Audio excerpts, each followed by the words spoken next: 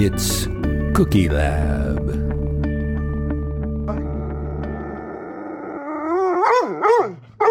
Hi, and welcome to Cookie Lab. I'm Jill. And I'm Chris.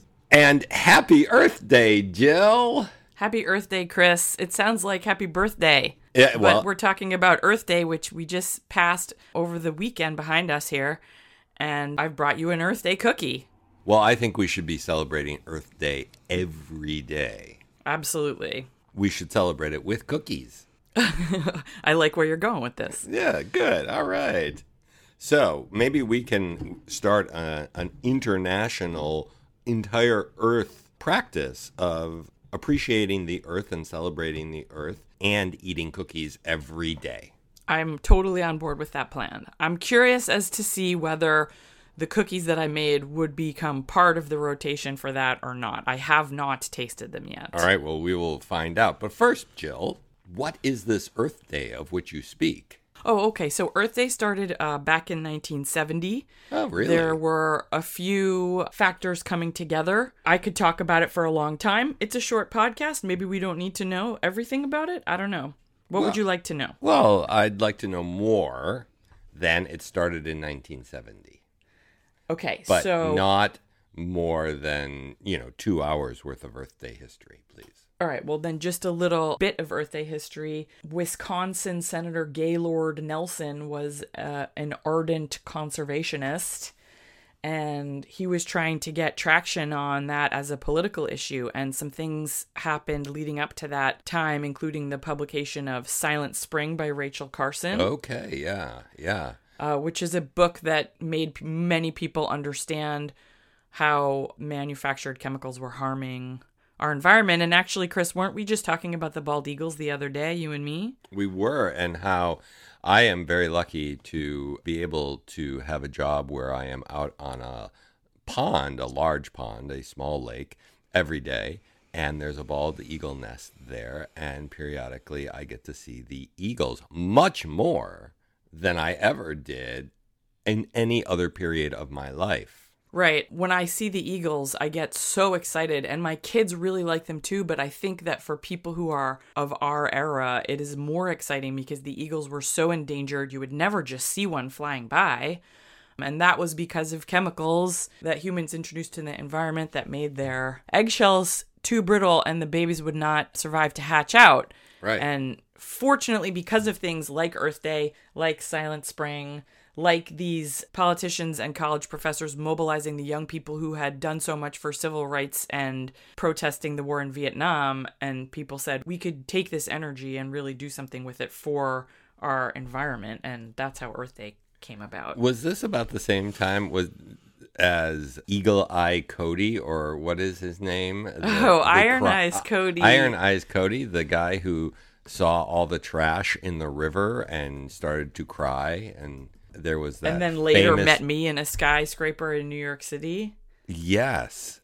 Yeah, so that public service announcement advertisement was released in 1970. So I think there was a lot of attention on the environment in that decade. It really became popular again, at least in my eyes, in 2000, the early 2000s, the early aughts.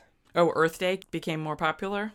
Or the whole movement? The Earth Day celebration itself. Kind of, for me, and I remember actually being at Disney World in Florida and the Animal Kingdom on Earth Day. And they were doing a huge, of course, big celebration of Earth Day. And they came out with all these Earth Day movies every year, something about live action and animals and things like that. And that's what brought it to me. But what I'm excited about is that we are now going to change the conversation or enhance the Earth Day conversation again with an Earth Day cookie. And it's going to be the official cookie of Earth Day here around on the world. Here on Cookie Lab. and worldwide. So I can't wait to tell you about it. Can I tell you about it? Please. I got the idea to make an Earth Day cookie, or to make a cookie to celebrate Earth Day, did a little research and saw a lot of cookies that were sugar cookies that people had divided the dough and made some of it green, some of it blue, and rolled it out and cut circles and made a flat sugar cookie. Well, Chris, is the earth flat last time you checked? There are some websites that say that it is. I'm here to tell you that it's not. Oh, okay. I can see It's because round. I have a round earth cookie in front of me, so it must be a spherical shape. Yes, I had the idea to make a sphere, like a globe cookie, which I did using... Now, I know I've made for Cookie Lab before the snowball cookie, and I thought Yes. maybe this would work. But what I did was I did a twist on it because I had a helper this week, Cousin Quentin, and Cousin Quentin is allergic to nuts, and snowballs have a significant component of nuts in them. Yeah, okay. So what I did was get a nut-free snowball recipe from Katie Workman of the Mom 100. I have her cookbook. Made these nut-free snowballs, divided the dough, made half blue, half green, and then I did a dusting of powdered sugar on the top and the bottom to represent the the polar ice caps. I love it. And they're so cute, Chris, but I don't know if they're going to be yummy. What do you think? I can't imagine that they aren't going to be yummy. I mean, the presentation is like 3 stars out of 3, right? Yeah, absolutely. Yeah. I love the polar ice caps. I love the 2 continents that are on my cookie. Yes, for each cookie, I grabbed some blue dough and 2 smaller pieces of green dough and tried to make it look really like I loved it. like our Earth, like the big blue marble. That was another thing that happened at that time, was with the NASA photographs of Earth from space, made people go, "Oh, That's what we we look must like. protect this planet." Yes. Yeah, it is beautiful. And the cookie is beautiful. And now that we have proven without a shadow of a doubt that the earth is indeed round, like a sphere, let's eat it. Perhaps we should eat it. Yeah. Another technical note, if you're going to do this, listeners, you should put your food coloring in prior to the dry ingredients. The first time I tried, I put the food coloring in after, and it just was like green specks. Oh, interesting. I couldn't get it to blend in. So you've got to put it in with the butter and the sugar Exactly. as you whip those together. Exactly. Yeah, Okay, cream I'm going to those. eat it. Okay, here we go.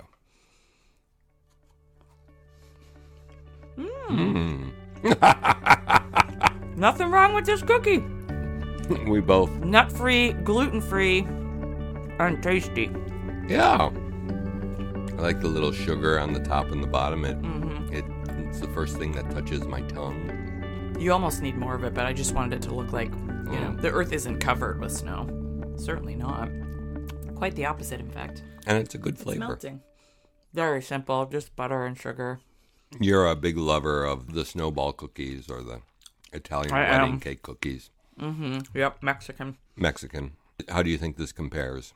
I mean, I am also a big fan of nuts, and I do miss the nuts a little bit, but it's great to have a nut-free alternative. We have tons of friends who can't eat nuts, so why not?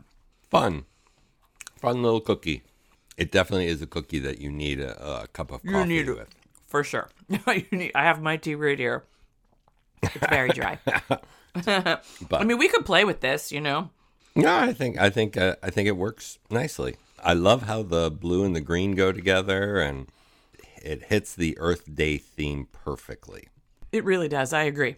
When we were planning this cookie, you had to search around a bit for blue food coloring, didn't you? I did. For some reason, it wasn't in the first store that I went to, and I became alarmed that it was going to be one of those things that you just can't get anymore. But I guess that store was just out. I was able to find it at the next store. I thought that I would go into a little bit of the science of blue food coloring, and I wanted to Please do. know. That's a hot topic. Wanted to know why you were having such a hard time finding the blue food coloring. Because, as you know, and this is my second reference to my other job, I am a coach for a rowing team. And we just got a new set of rowing oars, and we paint the blades a blue color that our director likes to call Empress Blue. Empress Blue doesn't exist anywhere. It's just a name that she made up. And so you have to go by a die lot number for the paint. I went to a couple of places and called a couple others, and everybody was out of blue paint.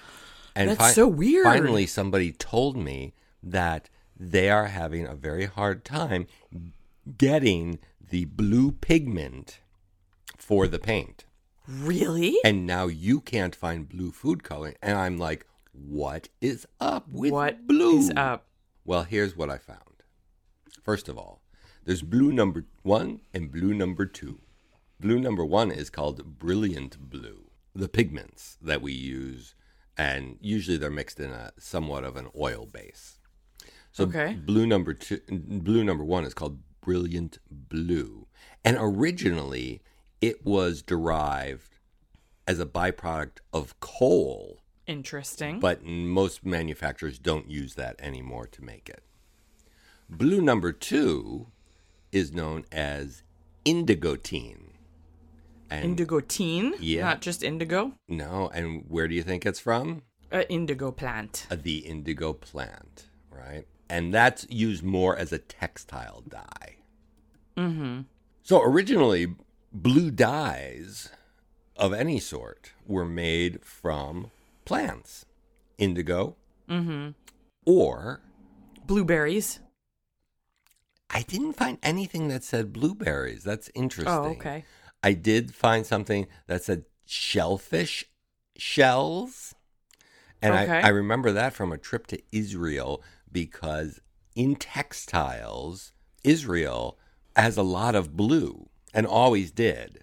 It's a very specific light blue color.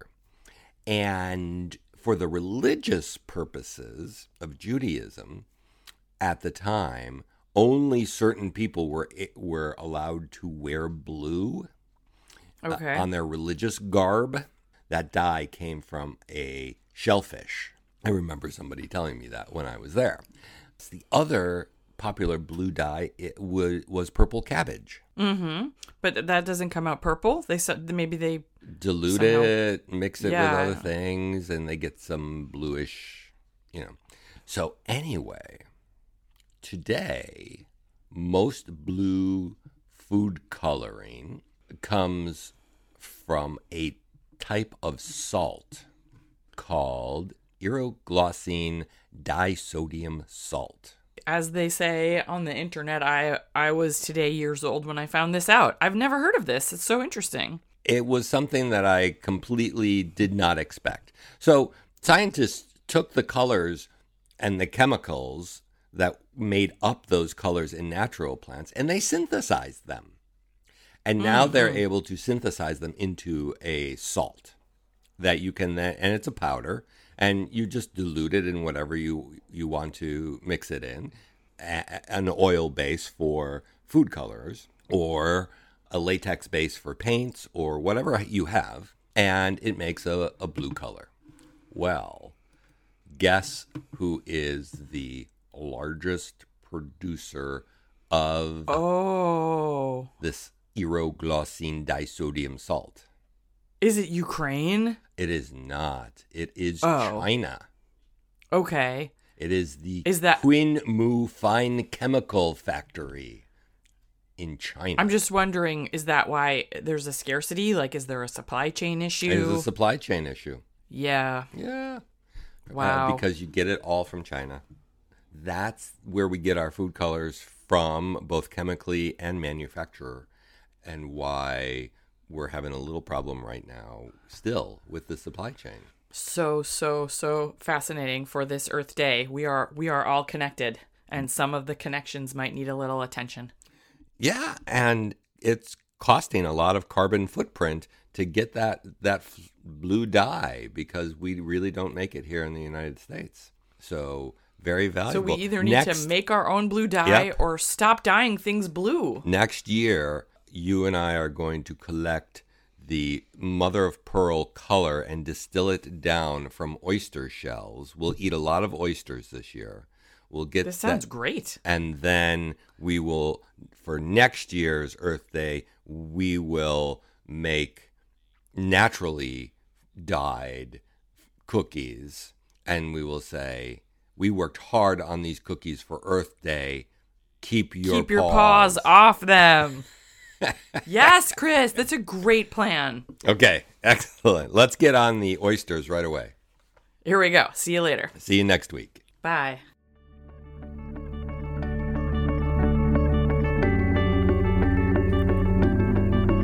It's Cookie Lab.